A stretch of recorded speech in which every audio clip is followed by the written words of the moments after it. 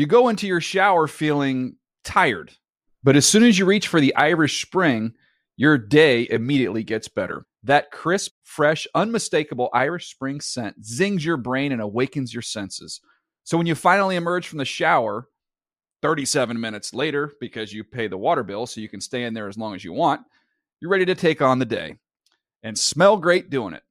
Irish Spring Body Wash and Bar Soap. Fresh, green, Irish. Shop now at a store near you. The Around the NFL podcast.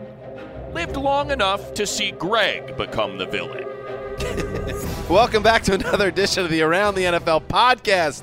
My name is Dan Hansis, and I am joined by a room filled with heroes Mark Sessler, Chris Wessling, and Greg Rosenthal. What's up, boys? Hey, Dan. Sometimes those money drops pop up, and I don't know where they came from. That one seemed a bit cutting almost, but I don't think it came from this room, so you start to wonder, where did it come from? It's amazing. I said it early on in this podcast history that's my favorite part of the podcast, and that remains true 4.5 years in. Yeah. I love it. When the shout Spamming out with faint praise. When the shout out is about you, that's what it needs to be. Well, it called me a villain. No, I always loved it. Your favorite part of the podcast is something that you have farmed out to the listeners and that Matt Money Smith does, and you have nothing to do with it. Just that it rotates each time, just the whole premise of it, and just I like it. It sounds good. It sounds official. It's ours. Yeah, we did it. This is the Monday edition of the Around the NFL podcast. Taped February 13, 2017. Wes is wearing his man cannon, so that's how you know, despite it being the offseason, we're taking this very seriously. I think it was just hanging in my closet, and it was ready to go. Don't undersell your decision to wear it today. It was the perfect day to wear it. And Greg, this is not a shot at you. First of all, good job on your NFL Network hit. That's NFL Network's Greg Rosenthal. It's gotten to the point where Greg is taping these hits seconds before. He's going straight from the studio to the podcast studio, the television studio, the podcast studio, and you start to think, and I just tweeted this thought, is he squeezing in the network hit before the podcast, or is he squeezing in the podcast after the network hit? Very different. Greg? I don't even know what that's supposed to mean. The show, first of all, is 1 to 2. It's off the air at 2, so it works out beautifully. That's when we're taping. Have you reached the point where you have handlers who rush you from one segment to another? No, because like a trench coat over Greg so no one spots him, none of his fans? If I had handlers, they would have noticed my tie wasn't straight, apparently. Ooh, which someone on Twitter noticed.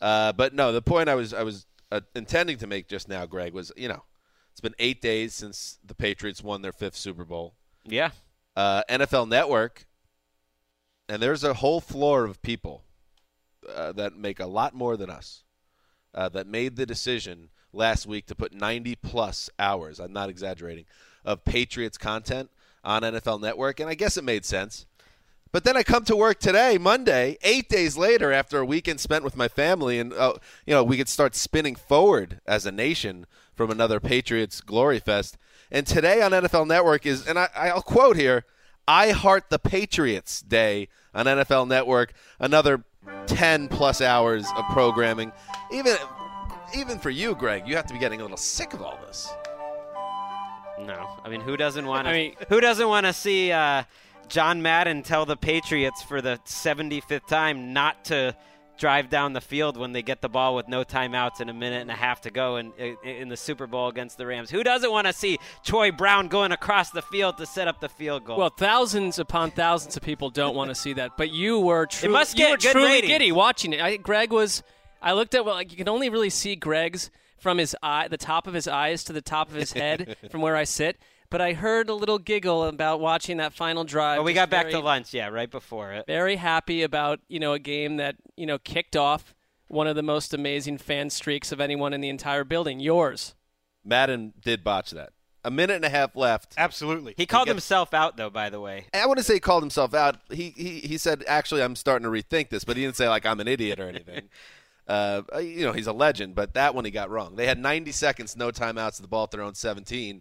And against a heavily favored Rams team, and Madden told 105 million people watching at home that the Patriots should sit on the ball and take this to overtime. And, of course, that was not the right decision because he didn't realize that Charlie Weiss was on the sideline. Was that who it was that we should give credit? That is correct. He was the play. How about giving credit to Tom Brady? One play I forgot. The first play of that drive, he avoids a sack moving in the pocket very well. Kind of the opposite of the Matt Ryan taking the sack play. Avoids a 5-yard loss, gets 5 yards. Otherwise, they don't even try that drive. Not John Madden's finest moment, but also should be pointed out how much football has changed. That was accepted wisdom in 2001. That 1 minute is not enough time to go all the way down the field. And since then, Tom Brady himself has done it so many times. Also, the game played on AstroTurf, a very hard-looking AstroTurf at the Superdome, and not in HD. So, times change. Big show today. A big show sponsored, of course, by Mr. Flame's economics class in The Hague, the Netherlands. Mr. F. And if you were listening to the end of our last show, you heard about a dead economist that was nicely eulogized by both Mark and Mr. I mean, F. is that how we phrase that? He just passed away. What? It was a very, I thought Mr. F provided, perfect context for someone that I didn't realize was. It was a nice little random. Very nice. I think dead economist feels a little chilly in terms of summing up, the whole thing. There's more to it than I didn't mean it like that. I know you didn't, but there we I'm go. sorry. What was his Don't name apologize to me. Hans Rosling. Rosling. Actually, I would say that there must be a wide berth of people that listen to the show because a lot of tweets about that. And to be honest, he was not on my radar a year ago. I had no idea who he was. So some people. Shocking. Well, but people must love economics. The Rosbaum. People with money love economics. We don't have any. The Rosenbag, I called him. That is also inappropriate. Is it? All right. I mean, yes, it is. I don't want to lose our sponsor, so I'm going to stop. Because you're making it seem like I'm making light of the man's untimely passing. Well, that is exactly what you seem to be doing. I'm not sure that's what you are doing. On today's show, we will spin forward, even if our own network cannot, and look ahead to the 2017 season. And specifically, Greg Rosenthal, you wrote a banger. I read it right before it came up. Your franchise tag primer, which you do annually on NFL.com. And I was curious, and I'm sure you did it going back to your Roto World days and PFT days as well, because I know the way Greg operates. You have your little columns that you like to line up. Yeah, I think I did it at PFT for sure. How did you do last year? There were 10 people franchised. How did you do last year? I'm just not putting you on the spot. I have no idea. Okay. Off the top of my head. He got 3 I'd have to go look. But you have 9. You have predicted 9 players will be tagged. The window opens tomorrow and ends April 1st? March 1st, March 1st. So we will break down who is likely to be tagged and who will not be tagged. That you might get some surprises there. And also, one of the big features of the offseason for the Around the NFL group, of course, is the top. Is it 99 or is it 101? Depends on the year and the players involved. Okay. The top 99. It used to be 101, but now I think programming told us they couldn't fit that on there anymore. So that was a wild reason to cut it down to 2 spots. But the top 99 free agents, that piece from it's a jam written by both Greg and Wes, lands a few weeks from now. But we're going to at least touch on some free agents to be that might not be tagged. We'll get into it a little bit. We're spinning forward. You can't keep us. We can't be in Patriots Wonderland forever. That's what this podcast is about, spinning out of the Wonderland. I mean, we just spent 4.5 minutes discussing Rams Patriots from Y2K. So, but before we do that, we will check in on the news. And to do that, she is the first lady of the Around the NFL podcast. I think about her all the time. She's New Money. Hey, guys. High praise there. Yeah. Almost a little bit too much praise, right? Right on the line. Yeah. How you doing? I'm doing great. You're ready to go home. You said to us before the show, tough day today. It's been a long Monday. Long weekend, but still I just wasn't quite ready for that Monday grind. I feel you. Any Disney trips this past weekend? Oh, you know it. Wow. It's wild. How many times? Well, we've got like a crew. I have a Disney squad that I go with. And squad goals. Yeah, exactly. I just read that they upped the admission. I saw this on Twitter before the show to Disney at a cool $107 for one day. So. Just in time for my sons to come of age. Perfect. Yes. Yeah. I mean, so you've got some cash. Obviously, this new money thing is not completely a fable. Right. It's all going right to Mickey Mouse. All of it. The Disney there. fund. Your squad goals are simply to go to Disney as many times as possible. What is the number, would you say, if you had to estimate how many times you've gone to Disneyland? In my life? Yes. Oh, that number has become astronomical at this point. Just say it. I've gone almost every week since I moved back this year. So since it's amazing. I mean, since August, almost every week. Is it? I have never been. Have you gone to Disneyland 100 times? I don't know if it's quite at 100. Probably close to 50, though. We need to do a Sydney Disneyland podcast. I like that. We need a long form on this. Yeah, long form. Really break it down. Hey, let's do some news, Sid. Yeah. Greg is just flabbergasted, by the way. Greg is like, get to my column already. No. I'm holding my tongue. Salsa time at Big D. Victor Cruz with another. Translation: Greg wants to say something really cruel and wicked. No, I'm confused about wonderful Sydney. I'm not alone in being confused about the Disneyland thing, and there are some things in life you just aren't gonna understand. I'm gonna do some research about this. I'm going to find out why Sydney loves Disneyland so much, and I will report this because I am the Around the NFL Media Insider. ATN Media Insider. For the truth, go to the Zeus. Zeus are in the morning. Why are you shaking your This head, is Mark? the worst subplot that this podcast has ever, and it's not embraced. Anything that has ever touched us, this is the ugliest subplot yet. When you break wide open, you break the Tom Brady's jersey was stolen, you need to leverage that. And I did that and spinning off into a new career, which is being a media insider. And when I break the Sydney story, you're going to thank me for that drop. Well, I'll assume that I will. Let's start with the New York Giants, who have made a decision that no doubt makes Chris Wesseling extremely happy on this Monday. The team announced Monday that they have released Victor Cruz. NFL Network's Kimberly Jones, citing a source close to the receiver, said Cruz was doing, quote, okay upon hearing the news, okay. But Victor Cruz is a player, of course, undrafted out of UMass, who became one of the most important players on the Giants offense for several years, played a huge role in their Super Bowl 46 victory and the road to get to that game against the Patriots. But after a knee injury suffered in the 2014 season, he missed about a year and a half. Came back this year, made some plays, but was not the same player. And now they say goodbye to Victor Cruz. Most likely, Chris Wesseling, you had an issue, Wes, all throughout the past year or so with the amount of coverage Victor Cruz got. But you're a common man. You position yourself that way. I don't position myself that way. This player, this man, Victor Cruz, is an underdog tale of a common man rising up to become a star, and I feel like he should be celebrated. Absolutely. I can't disagree with. The only thing I disagree with is that it's been way longer than a year that I've had a problem with Victor Cruz. Okay. That from 2011 till week 6 of 2014 when he tore his patellar tendon, only Megatron and Brandon Marshall had more 100-yard games than Victor Cruz. He was the best slot receiver in the NFL for a 2-year period. That guy should be celebrated. He's a big factor in their 2011 Super Bowl win, too. But that guy's been gone for 3 years now.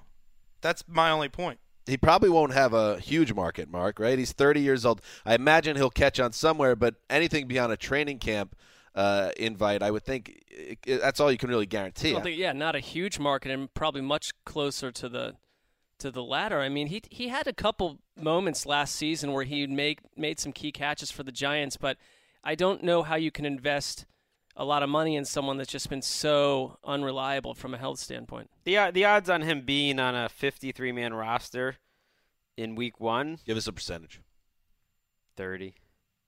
I put a little higher, but yeah. I'm not saying. I'm saying week 1, not the offseason. I'm saying there's a decent chance Cruz's career is over. That's not crazy. I think there's a better than 30% chance he'll be doing morning TV in New York. Right. So could see that. The Giants told us what they thought. They played Tavares King, and sometimes Roger Lewis snaps over Victor Cruz in key situations late in the year. He just wasn't. He didn't have that explosiveness anymore. He's 30 years old. I'll always remember he had one of the biggest plays in Giants history, and it also turned out to be kind of a turning point in Jets history. Christmas Eve, 2011, the Giants are 7-7. and clinging to the playoffs. Jets are 8-6, hoping to get to the playoffs for a third straight year under Rex. 3rd and 10 from the 1, a 99-yard touchdown from Cruz, where he beats Cromartie, breaks a tackle, and then Eric Smith takes a dreadful angle. And the Giants rally to win that game and then never lose again, win the Super Bowl, one of the biggest plays in Giants history. Oh, and Rex Ryan had a fascination with him.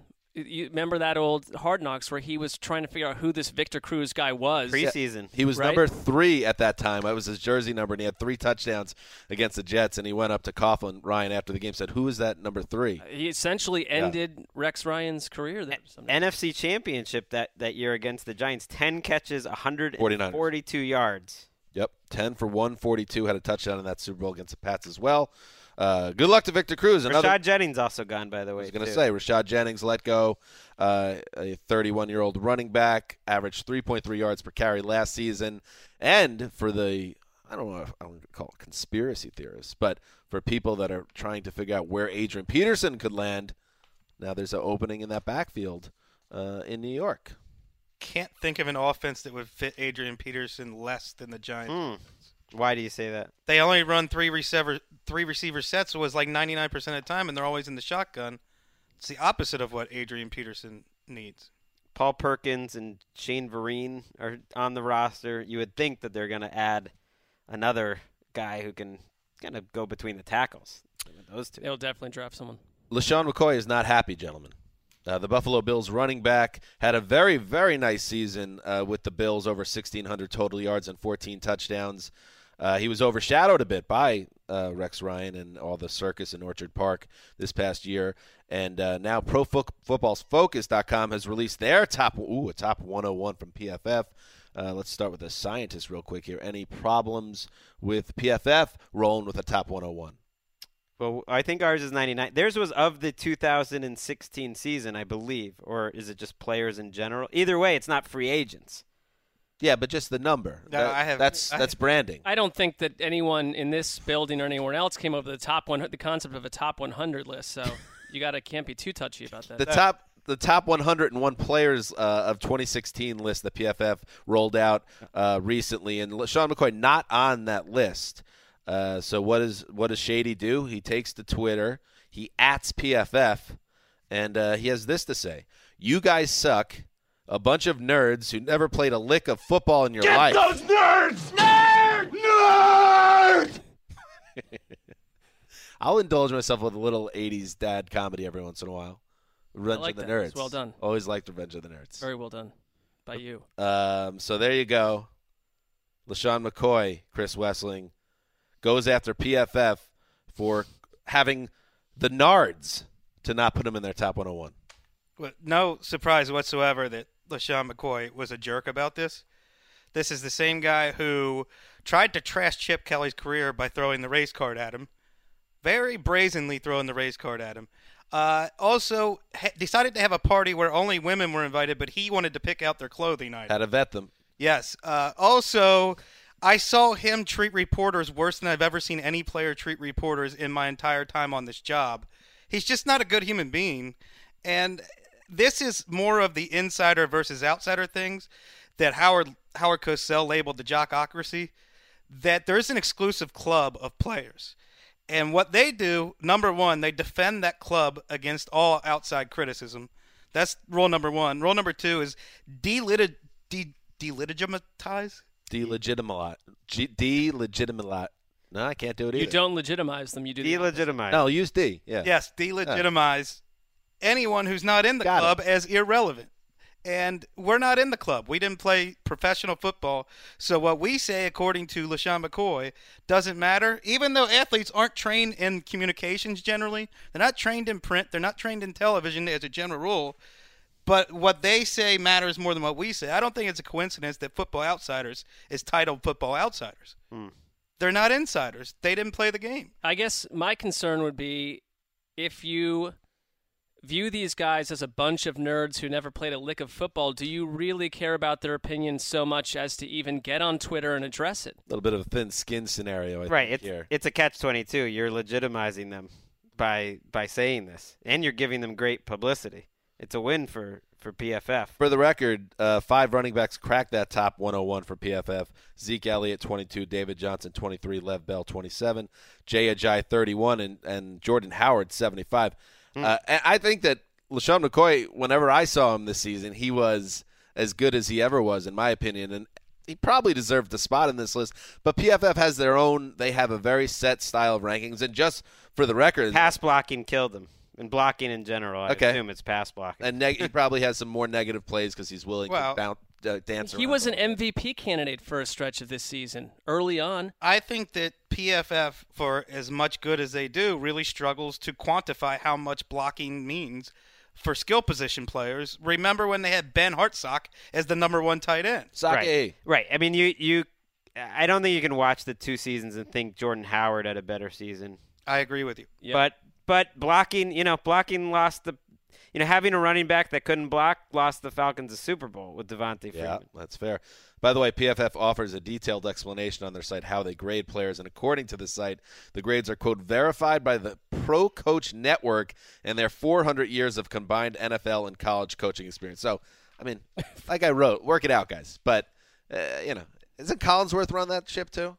He owns it. Yes, he does. I think he has a couple licks of football experience. I don't quite agree when we do things like 400 years of combined coaching. I mean, it's probably, how many men is it? We don't know. It could be 400 coaches each with one coach. I mean, I know that's not right. It's like 3 coaches with a few years, and then one guy with like 350 years. Right. He's a wizard. He's the Yoda of people. He's an old football wizard. Right. That lives in a cave. They've hidden him in the basement. But he doesn't know actually. He's the one that knows the least. He's just been around a long time. Considering football wasn't invented 350 years ago, it doesn't give him much experience. The wizard had foresight. What?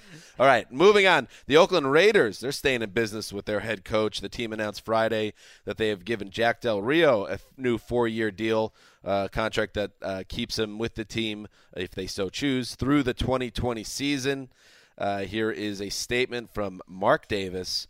The Raiders have torn up Jack Del Rio's original only the Raiders released a statement that began that way. The Raiders have torn up Jack Del Rio's original contract and rewarded him with a new 4-year deal. We are excited to continue building on the strong foundation that has been established, and this is a significant step in achieving that goal. Mark Sessler, right move to get into bed, or deeper into bed with Jackie D. Absolutely got to get deeper into bed with Jack Del Rio. I mean, there aren't that many coaches that you can really count on to last with teams for more than a couple years. He's one of them. He did it with Jacksonville. And moreover, he gets along very well with the general manager. That's an issue for half the teams in the league. And after what we saw this season, this is a guy that grew up a Raiders fan. And he is proud to have this job, and he absolutely delivered and brought the Raiders fans something they have not had in 15 years. So I don't know what is more of a clear indication this guy's the right person right now for the Oakland Raiders, and of course you give him a contract. He had a great year too. Great year. He was Jack Del Rio. He created wins for them. He pushed all the right buttons. The only thing they got caught, Derek Carr getting hurt, ruined their season, but that was not his fault. You could make a strong case for Jack Del Rio as the most overlooked, underappreciated head coach in the NFL. He has taken the Jaguars to their only 2 playoff appearances this century. He did it with David Garrard and Byron Leftwich, not a franchise quarterback. He took the Raiders to the first playoff experience, like Mark said, in 15 years. Here's some numbers I crunched. Crunch it, baby. The Raiders were 56-136 from 2002 until they hired Jack Del Rio. A .292 winning percentage. They are .594 since hiring him. The Jaguars are .218 winning percentage since firing Jack Del Rio, who had a .500 record in his years with Jacksonville. This guy has made his teams better wherever he's been. That's all true, and I agree. But the argument against him would be one you've had against Marvin Lewis. Jack Del Rio's won one more playoff game than Marvin Lewis in the same amount of years. Well, I think by the time he left Jacksonville, it was time for him to go. But he's a good NFL coach. He also put an axe and a log in a locker room. I think he's gotten better with the Raiders too. That's unfair. It's unfair to hold Derek Carr's injury against him this year, and to hold like the teams in Jacksonville. You wanted him to go into New England and beat the Patriots after he went into Pittsburgh and beat the Steelers? I don't know. I mean, I'm just saying.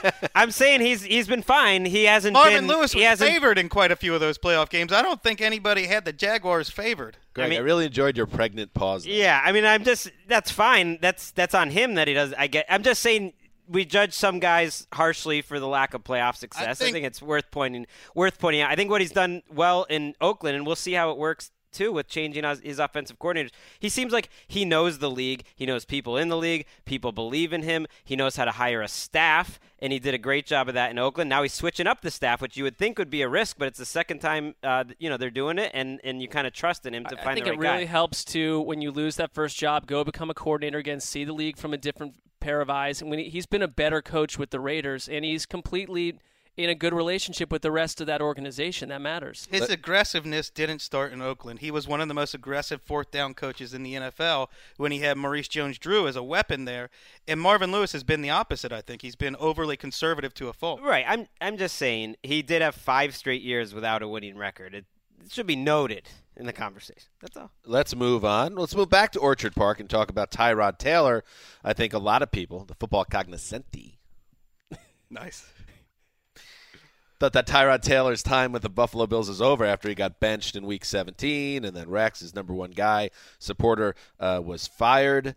But that might not be the case. You have that $30.75 million contract option, which must be exercised by March 11th. But according to Vic Carucci of the Buffalo News, Tyrod Taylor has not ruled out a slightly altered contract to remain in Buffalo, but he is unwilling to accept any restructure that would reduce his pay. And Chris Wessling, as you wrote in your piece on Around the NFL, that's where it gets tricky. It is where it gets tricky because I think both of these sides could have looked in early January and said, you know what, the grass is greener. Tyrod Taylor can go find a team willing to pay him. The Bills can go try to get Tony Romo. And I think now it's become clear that neither of these sides can do any better. Tyrod Taylor's not going to find a team willing to make him their franchise quarterback. And the Bills aren't going to find – Tony Romo's not going to agree to go to Buffalo. No. Yeah, and it's really? Also – I don't know if Tony. Think he that's would a go? No way. Yeah. Tony Romo's going to Buffalo. People act like Tony Romo is coming off an MVP season, and there's just great teams out there, and he can just go around and pick. Like, who are those teams? To me, the Bills are a decent roster. No, what he can pick is retirement. Sure. Because why would you go to Buffalo why are they a decent roster? Who's on their defense now? I'm just saying they've won 15 games the last 2 years. There are worse teams looking for quarterbacks like the 49ers or the Browns the best or whatever. Players from their There's defense. not that many great teams looking, the Bears maybe. Who played great for their defense last year? Lorenzo Alexander, Zach Brown, both free agents. Stephon Gilmore's a free agent. Where's the talent on their defense? I don't see it at all. This team is much closer to being a 4 or 5 win team than a playoff. Well, plus Tyrod Taylor, I might rather have him than Tony Romo. Tyrod Taylor finished the season playing before he was, sent packing late in the year. He played some of his best football late in the year, and if you're the Bills and you're going to get rid of him in this way, you've just hired a new coach. What are you going to give that coach at quarterback? You have to know that something better is coming in, and there's literally zero guarantee of that if you're the Bills. Greg, put yourself in 1997, Greg Rosenthal shoes, in a similar situation. Freshman year. Yeah, pre-Tom Brady and all the glory, and you were given the chance to stay with Tyrod Taylor or bring in the exciting, mysterious Tony Romo. As a fan? Yeah, as a fan. Yeah, I would go with Romo. Yeah, I think that's the way a lot of Bills fans probably feel, but I don't know if it's a good fit for Romo or the Bills. Right, guy hasn't stayed healthy for 3 straight games in 3 years. There's a reason why they benched Tyrod Taylor for E.J. Manuel. There's a reason why they've been reluctant to extend Tyrod Taylor. Right.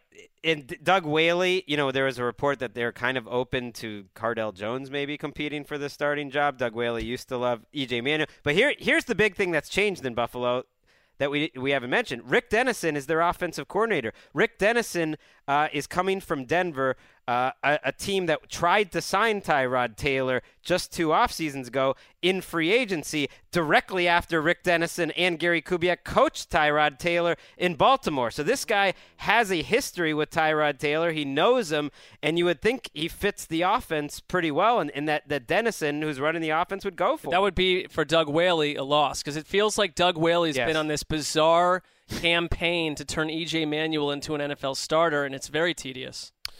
Moving on, the New England Patriots are Super Bowl champions, but the business operation, the business arm of the evil empire never sleeps, Greg.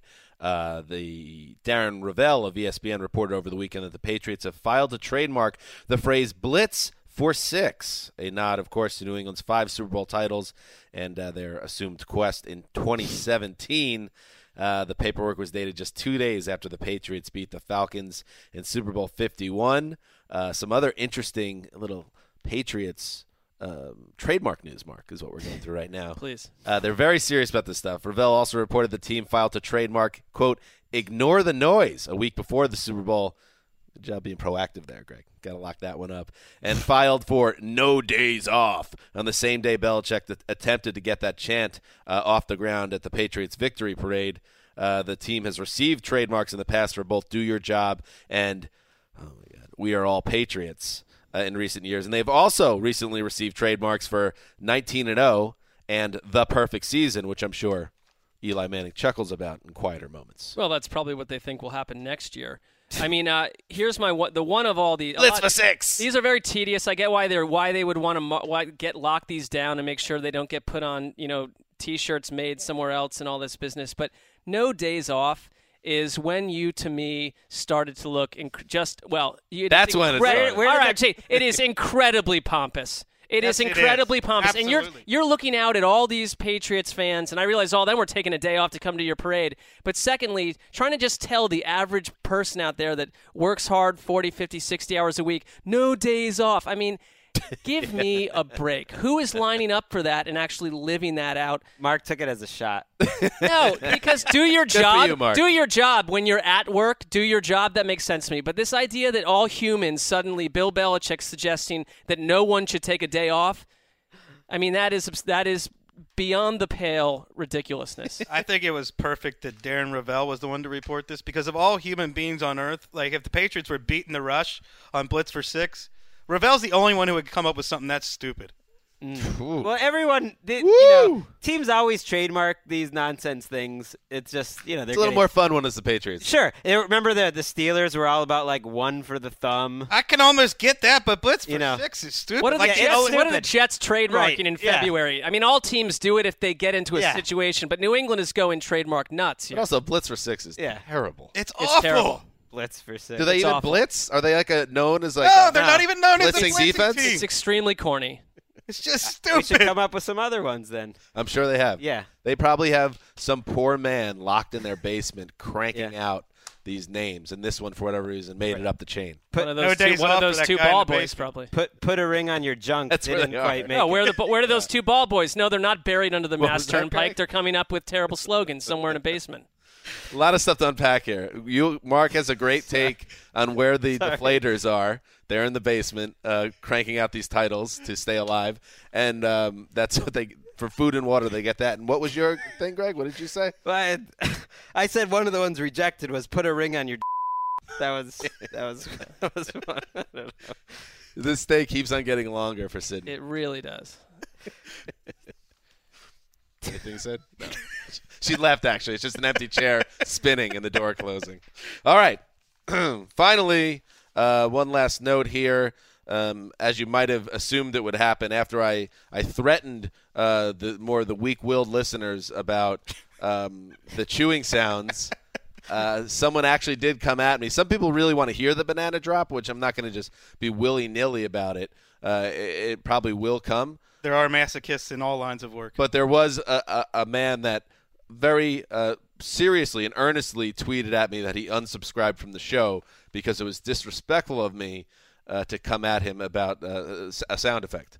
So I did a little research, and apparently this is a real thing. The people that have been complaining about the drop, the sandwich drop, it is misophonia. Is this fear? That's pronounced misophony? This sounds like misophony. This sounds like a prank on you. Are you sure about this? I think it's a prank on the people that suffer from it, because misophonia is an affliction where people can't deal with the certain chewing sounds or just certain sounds in general that are kind of an everyday part of life, but for some reason it cuts through them. And the good news is I want to be somebody that tries to help. Mark, that's why I feel like part of the reason we're on this earth is to help others. Continue. I want everyone to know that on February 18th and 19th at Circus Hotel and Casino, there will be the 4th annual Misophonia Association convention President's Day weekend, so you'll have that long weekend, so you don't have to take a day off of work. This weekend. It's this upcoming weekend. You could register at misoconvention2017.eventgrid.com, and you could be with people that suffer from the same affliction, and I am not making light of it. It's very serious, and that's where you can go to get help. Well, you're calling it a fear. All right. I do not think it's I would say I'll own up to the fact that the sound of people chewing when I'm around, just even in our workplace, when you can hear people chewing on something, is awful. I hate it. I'm not scared of it. It is I cannot. It is gross, and I cannot tolerate it. All right, to its full extent. Misophonia is a strong dislike of or hatred of specific sounds, also known as misophonia, also known as selective sound sensitivity syndrome, starts with a trigger. It is often an oral sound, the noise someone makes when they eat, breathe, chew, yawn, or whistle. Sometimes a small repetitive motion is the cause. Someone fidgets, jostles you, or wiggles their foot. And if you have a mild reaction, which people are getting a mild reaction from our podcast. I don't blame them. A little bit of guilt here. Now, is it going to stop the drop? No. Not going to stop the drop. But I feel a little guilty. Some of the symptoms: anxious, uncomfortable, the urge to flee, which I guess is unsubscribed. I get it. And disgust. Do you like the sound of people chewing on food? I mean, no one likes. See, I think it just maybe doesn't get on your radar. The apple drop does not bother me at all. It's a crisp sound. Oh, well, I don't find What about the pickle drop? Does that bother anybody? The pickle one, the most recent? That is awful. But that is awful. That's gross. Well, no one likes it. Absolutely Don't cross awful. me or you're getting the banana. You're getting Big Yellow. It's always a horrible upsell. There's no difference to me. They're the same. Oh, Sid, are they the same? Seems like there'd be more of a slurping sound with the banana. It is next level. Everyone listening to this podcast will come up with misophonia if you hear that once. All right. So you're here to help, but you are also hanging over the heads of everyone a terrible threat. Yes. Okay. All right. I like the way you handled that, Dan. Thanks. I don't know. Textbook. I'm trying my best to both hear the critiques of the podcast, but also you have to kind of sift them out because you can't. Not every one you need to act on, but maybe this one. After I look this up, I feel maybe a little torn. Like maybe we get rid of the chewing drops, but I don't know. What about the guy who thinks we're beholden to him? It's fair. He gone. Yeah, he gone. All right, moving on. Greg Rosenthal. How do we want to do this? We're going to talk about both the free agency, the top free agents, and I think, Wes, you said on our last show, one of the weakest free agency classes. The weakest. The weakest, you said, in recent memory. But as of right now, it's all pending free agents. So and the tags have not been handed out yet. So a lot of players will get released. A lot of that will add to the pool, exactly. And don't forget, everybody, the San Diego Graybeards. Where are they? St. Louis? I can't remember. We'll have to decide what city they play in. But this is very important for the Graybeards. We are tracking all these players as well as we form our 2017 roster. We're very excited. Let me just put it this way. We're very excited about Victor Cruz, both as someone that could play the slot and as an ambassador of the Graybeards brand. I think this may be the worst Graybeards team you will have fielded since going back to like the late 1980s Plan B free agency. The Graybeards are your team of free agents, unsigned midway through the summer. Over 30 together. Okay. If you're 30 or over, you have a home with me. My franchise, which originally was in Los Angeles, we moved to St. Louis, we're moving to San Diego this year. So the San Diego Graybeards. Little breaking news right there. All right, now, Greg. Tough break for St. Louis. Can't even keep the Graybeards. I demanded a new stadium. They would not. Vote in my favor. You put it out there. The public did not do their job for you. My hands were tied, and I made the decision. Didn't want to do it. Had to do it. The franchise tag primer predictions for all 32 NFL teams. Greg, you put this up on the site today. In fact, Monday, and you broke it down into, as you are wont to do. You broke it down into categories.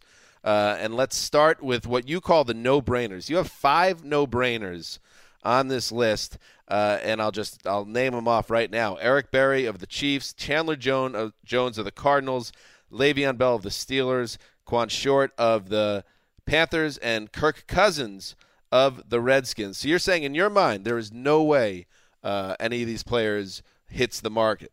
I don't think there is. The only thing that could prevent a franchise tag would be a contract done in time for them, not to put it on by March 1st or, by free agency. But I don't think that's going to happen. Generally, Eric Berry said he's not playing under the franchise tag. That's fine. The Chiefs can't let him just dictate. They got to put the tag on him and see. And it's no coincidence. It's kind of crazy. These are the 5 no-brainers. These were also my top 5, not in the same order, but my top 5 free agents. So these I think, are the 5 best players, and I don't think they're going anywhere. I don't think there's any chance that any of them are going anywhere. But you have Eric Berry ahead of even Le'Veon. This is this order? Is not even ordered. Okay, that's gotcha. not even ordered. Thank you. Well, I think the reader's going to think it's ordered when they see the numbers here. I understand what happened, but what would you be ranking them? I don't know. I like that you called them no-brainers, but then you give a long paragraph explanation for each. You could have been bold and said, "I'm not even going to explain it to you. No-brainer. Here's the names. Well, have a nice day." Well, you give them, That's some not how it context. works. Are they going to get contracts, or is this going to happen? Some background. Chandler Jones, for instance, you might want to know. Bruce Arians has already said it publicly, so it's not like I'm out on a limb. Without Greg's explanations, we would not have been given the benefit of 2 different strike-throughs in the opening section. A double strike-through. 2 strike-throughs. Connie Fox got a strike-through. What else? I had 2. Whoa. Kirk Cousins, you like that. Oh, How yeah. you like me now? A lot of strike-through bits. Yeah. And a big spot from Greg. Can I ask you one question? Of Be these still 5, your heart. is there one of these 5 that could go south? If you had to pick one where suddenly somehow in a shocking moment of actual breaking news that one of these guys becomes a free agent? I guess K'Wan Short, just because of the Panthers' history of doing surprising things, seems like less of a lock. But no, the only thing that could go south here is Eric Berry and the Chiefs, maybe Le'Veon Bell and the Steelers, and their negotiations. Eric Berry didn't sign till August 28th last year. Couldn't you see? I mean, you could see the same thing happening in this time going into the season because he is not happy. And in the next subhead, it's "We have the facts and we're voting yes." Royal we there in a big spot. Like it? See, I thought you being the music, it's a little bit of a nod to a music group here. We have the facts. It's a voting yes. 10,000 Maniacs. No. Did you watch Anybody watch the Grammys, by the way? I did. I watched a large portion of them. I did. I texted you about it, remember? Oh, yeah. You were not thrilled with the Adele George Michael. I think she did a great job, but the song choice was very odd. Of all the George Michael songs you could pick, it was a late period song that she slowed down. It was a little. I mean, you want to talk about that's the music business Super Bowl, and they were beset by technical glitches. James Hetfield's microphone didn't even work for half of his song. Wait, Metallica's still around? Yes, I mean they're a warhorse of the heavy metal scene. People still listen to heavy metal. Absolutely, yeah. That surprises me. Wes, everybody likes different things. I know. I just thought that I thought they were like hair bands. They ran their course. People were like, "Oh yeah, that was." They're like the Rolling everybody Stones liked of to be heavy yelled metal. at for a while. I don't think their latest work maybe resonates as much, but they're like the Rolling. They're still selling out arenas and whatnot. To the Rolling Stones. I feel like it would be good. I would love to sit down and watch a 4-hour Grammy telecast with Chris Wessling. I didn't even know they were on until this morning. What? Because you don't have a TV? Is that you're going to shoehorn this in? No, why? I don't have a TV. Why don't would I know need the Grammys are on if I'm totally unplugged from all of that stuff? It's about me. Yeah, no, that's. You said you kind of like Chance the Rapper a little bit. Big night for Chance. He played. He I like won Adele. Best Artist. He was good. I like Beyonce. I like Adele. I like Chance. Beyonce. I mean, I was watching this with my wife, and we both thought Beyonce just looks stunning. What is going on with her? She's a very attractive woman. I thought her performance was actually a little bit ponderous, I have to say. The performance. It was a little bit. And I know that's not popular because anything she does, it has to be like, oh, Beyonce stole the show. A little bit on the ponderous side, but she also got robbed. That should have won Album of the Year, Lemonade. She got robbed. Got to get that Beehive. It's in the old Zeusers car player, actually, the Lemonade album. The car player. Yeah. What is the that? only CD I have in the last 10 years because it's on Greg's service of choice. What is it again? Tidal. So I had to actually get the hard copy to listen to it. One of your weirder bits in the world that you are very anti-Tidal. I'm anti-Tidal too. It's all elitist. about that Apple Music. Spotify, respect Spotify. Yeah. Tidal. What about Napster? Oh yeah, I love this other global. He was like, oh, these musicians are full of themselves. Let me attach myself to some other global conglomerate trying to take my money. What's the difference? Go to YouTube. Go to YouTube and Google title opening press conference. Right. Speaking of ponderous. I'll watch that. I'll go look that up tonight. Thank you. Yeah. Anyway. And that was our Grammys wrap-up. Moving on. Now I get it.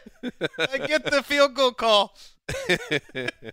I thought for a second that was Mark's good for you, just boiled down. No, to this one is word. good for you. Good for you! And this is the KC guy.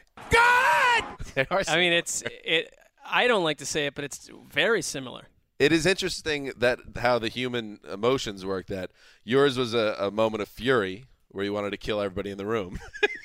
No. And Mitch Holtis was mostly. one of joy. Me mostly.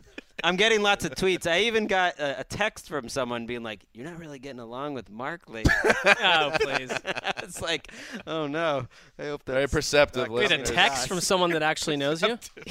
Yeah. Who was it? You got to reveal. Got to reveal. It's a friend of mine that you don't know. I'm not going to. Oh, one of these guys. You wouldn't know. One of these, More important is what was the reply to that text? Yeah, what did you say? Can you pull it up on your phone? I said the same thing I just said to you. Like, Right. That's ridiculous. It's just, we're just on the podcast, but I hope that's not coming. We were texting about La La Land over the week. Greg and I are getting along just fine. Everyone. What do you think, Wes? I have no comment. I think that a no comment. I think a lot of what happens in this studio is, forgotten about the minute we walk out. That's what I'm saying. Yes. Right. So you walk back from that no comment very quickly. Well, that's how I would handle just about any outburst in this studio is quickly forgotten. Quick no comment. Unless it's made into a sound drop that gets dropped on your Twitter feed 4,000 times. Good for you! We have the facts, and we're voting yes, by the way. Back to this. Here we go. A Death Cab for Cutie album. Oh, okay. I like Death Cab. That's like good. them too. Good drop, buddy. Terrell Pryor, 6. AJ Bowie. Bouye. Booyah. Nailed it.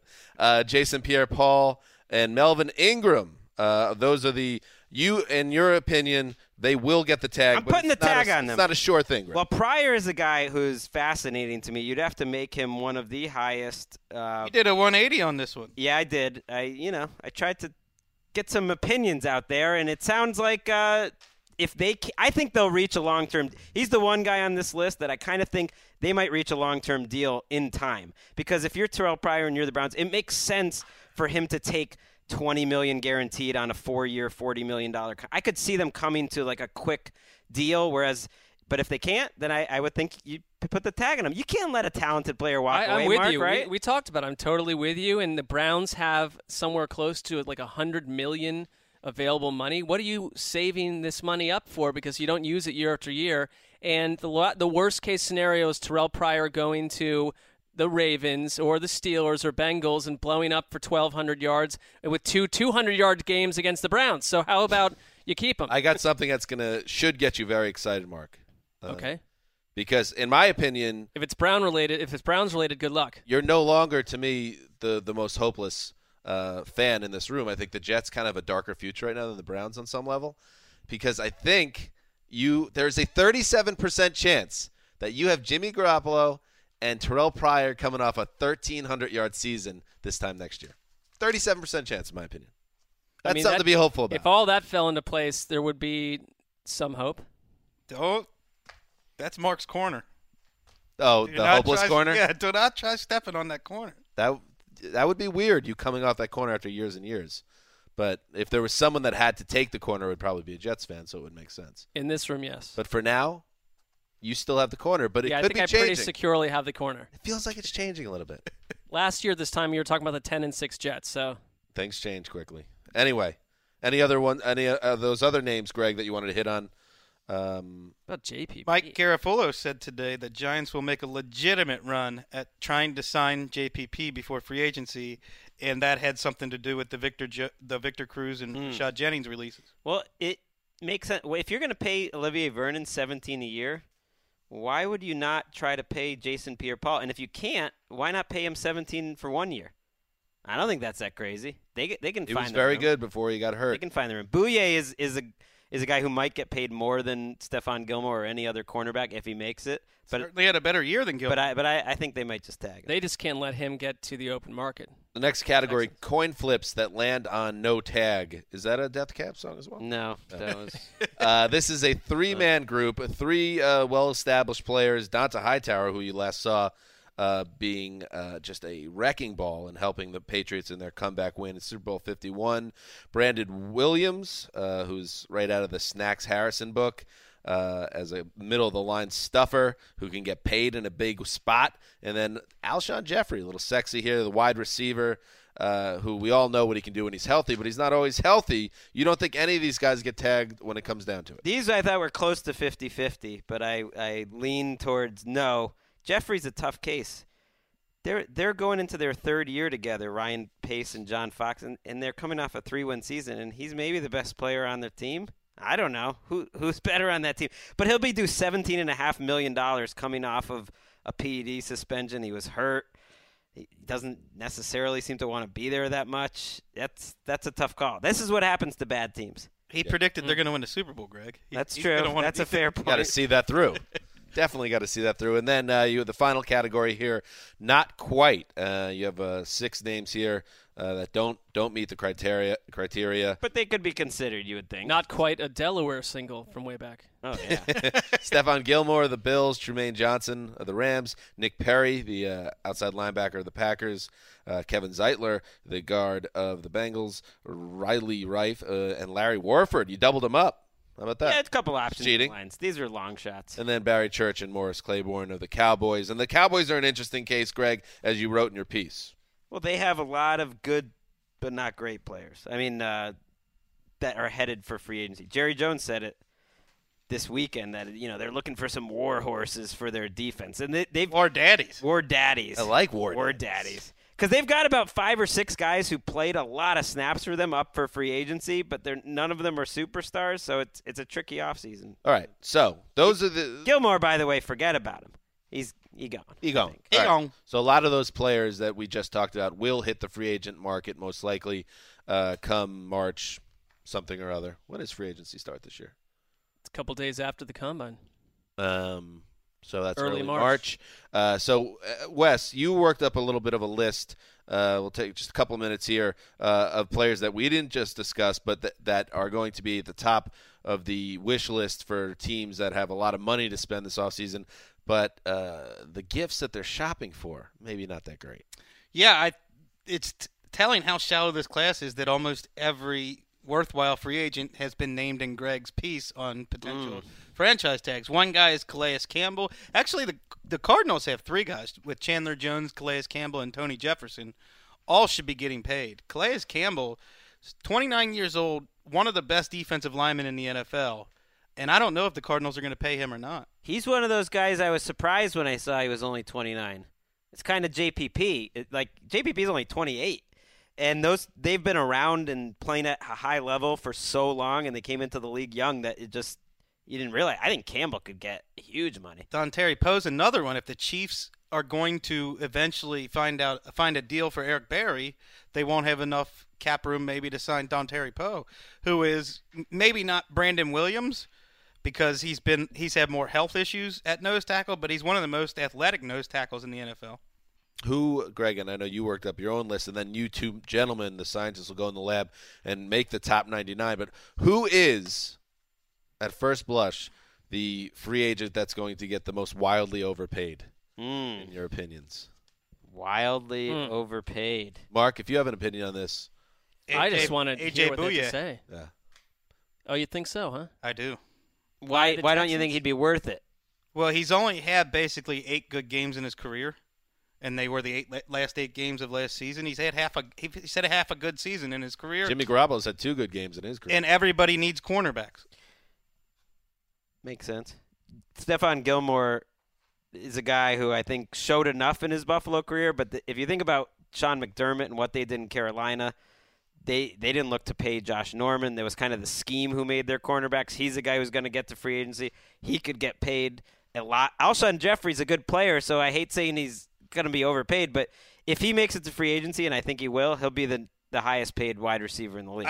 And he's not close to being the best wide receiver in the league, but I think he'll be making more money than any wide receiver's ever made. I think he can get a Calvin Johnson type of contract. The way you asked this question, I didn't take it to mean that it's going to be a bad player exposed. Like Olivier Vernon was the most overpaid player last year, and he ended up being kind of worth the contract. But was he? Right. Was he in the end? I kind of think they would totally do that again. I guess if you can just add an above-average starter and you can fit him under your cap, it almost doesn't matter. Will Kirk Cousins not be overpaid? Oh, yeah. $25 million. Every quarterback's paid that. I mean, that's just how quarterbacks are paid. This list, though, with the class that we're looking at, you guys used to do. I thought it was nice. You'd put someone notable at 101. If it was Michael Vick, I think Vick was there. He was kind of like the placeholder. I think. But what are we going to be at 101 or 99 or whatever this list is? It's going to be Victor Cruz. Oh, it's going to be Vick. Yes. All right, there we go. Put him at 99. We might have to go to 201 to get the Victor Cruz. I am a little, worried or not worried, but every year everyone says, this is the worst free agency class. It has been trending that way because I think teams have more cap room, so they keep their better players. So I think that's somewhat true. But there's going to be values. There's going to be good players. I don't necessarily think it's going to be way different than Isn't it up to teams, though, to not get in these bidding wars for players that aren't worth it? Do they have to kind of see what's happening here, the trend-wise? That You're asking them to collude? I'm asking them to. Well, no, what are you saying, sounds like that. I'm just. How about we don't go pay, a right guard 10 times more than he's worth if he's not that player? But the teams will invariably do that. When I compiled this list in previous years, right around 55, 60, you start getting to the point where you're like, these guys are all the same to me, and nobody wants to sign any of them. This year, the cutoff point is like 30. After really? the 30th guy, you're like, these guys are crap. Makes the draft even more important. You got to build through the draft, Mark. Big offseason for you. I mean, a lot of draft picks. Why is it an offseason for me? Because you don't even know if a draft works out until 3 got or a lot 4 of years bucks and a lot of draft picks. Well, the Cleveland Browns. It's all in front of them now.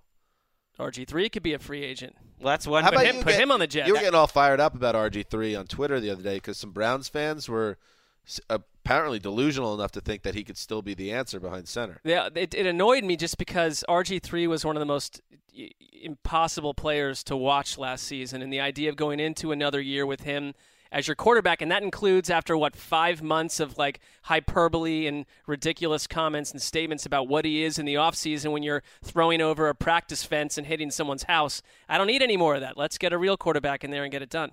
If he hits that free agent list. Ooh, he could be 99. Wes would not allow it, but he could be 99. I might allow 99. Yeah, a saucy backup quarterback, that feels like a nice 99 spot. I could definitely see that. I mean, there are interesting names in play. Like the Patriots and the Packers, for instance, have a lot of free agents, like Martellus Bennett and Hightower and Sheard and Logan Ryan. Like some of these guys, they're going to get. Packers have 7 or 8 guys who are playing a lot. If you need a wide receiver, I think you can kind of find a wide receiver. There's a lot of depth there this year. Kenny Britt, Pierre Garçon, Kenny Stills, and Deshaun Jackson. I mean, these are guys who are going to be starting lineups next year. All right. Jets have no good free agents. That's a plus. It's because they have no good players. But that is. What are you going to do? That speaks to something terrible and very chronic. I'm coming up on Mark's corner real fast. Do you want to? Why is this a victory? It's not something I want. I'm just saying I'm looking at the reality of. I can tell you it's a living hell. You're welcome to overtake. This reminds me of the laborious. It's the pain rankings debates over who had it worse. There was a lot of hurt. I don't know about hurt feelings, but a lot of debate back and forth between the fans who had it worse when you came out with the pain rankings. Mm-hmm. This is a phenomenon in sports, and it started with Bill Simmons, waving the flag for how much pain you've gone through as a fan. It's something that if that's all you have, you at least want to be recognized for that. Yes. So when I did those pain rankings a couple summers ago, and I think I had the Bills 3 or 4. There was just fury from Bills fans because you can't do that to us because we know nothing but pain. So you need to make us number one. Well, everyone has a case. Once you get to that really sad group of 5 or 6 teams, everyone has a really strong. Well, unless case. You're a Chargers fan who you didn't even put on the list, and now they don't even. They would have had it. This would have put them onto the list. This would have taken them over the top. That's what they needed. Didn't you add them? I was starting on a project over the summer, and then Falcons. I couldn't get LaDainian Tomlinson to talk to me, so I just abandoned it. That's how these things go. Yeah, and then I went on my summer vacation, and I said, "Away we go. We're flying." All right, Falcons could be added now. That's also a tricky thing. The teams that have some success, make some Super Bowls, do they? That's another conversation. You need to do a middle of the pack pain rankings. Don't get the most painful, or don't get the best. Just like 16 to 15. You know what 16 to 10. A lot of last month was Packers fans saying, "Oh, hey, go away." I know it's not conventional. No, it's not. But who has suffered more than us? How unbecoming I'm not Packers listening fans. to that. I didn't hand out any blocks, but it was met with That's many a eye blockable roll. offense. Many an eye roll. That is highly absurd. Yeah, the idea you could do would be just the most forgettable teams in the middle of the pack rankings. Yeah. That would really annoy people. That would anger people. That would get maximum clicks. That's what the end around is looking for. All right. That's it for today's show. I think we promised 3 shows on Thursday, but I believe we're actually doing two shows. We pulled back the curtain, and in retrospect, it was a mistake because we made promises that we probably aren't going to keep. We're only doing 2 shows this week, and that's the way it is. Listen to one of them twice. That adds up to 3. There you go. So we will be back on Wednesday with our second and final show of the week, but we promised to make it extra special just for you, even for you people suffering from misophonia. I will. Misophonia. Thank you. I have taken your I like issues the Luther Campbell version better. Under advisement, and we will decide. We might throw the whole drop out now. We might do it. Okay. I mean, that would be that would show a lot from. That would be the most generous thing you've done since taking away your vengeance call on Derek Carr that he didn't know about. I didn't take it away. It's hard to top that. Indefinitely, I've halted it, but I do check in on it occasionally, and he still has not unblocked me. But shout out to all. I'm talking hundreds upon hundreds of listeners who have been hitting up Derek Carr. Keep doing it. Bury him for this. He deserves it. I think it's going to have the negative effect for you, but you know what? I don't care. Maybe that is my vengeance ultimately. Keep sending him at him. Maybe he'll change his mind. We'll be back on Wednesday. Thanks to everyone for listening. Until then, this is Dan Hanzus signing off for The Quiet Storm, the mailman, the old boss, and new money behind the glass. Till Wednesday.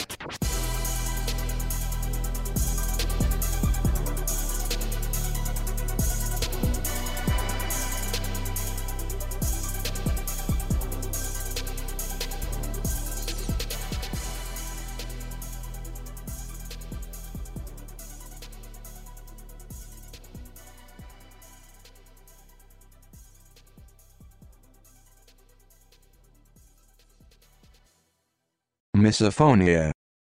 Misophonia. Misophonia. Misophonia. Misophonia. Misophonia. Jairus Byard. Jairus Byard. Misophonia. Misophonia. Misophonia. Misophonia.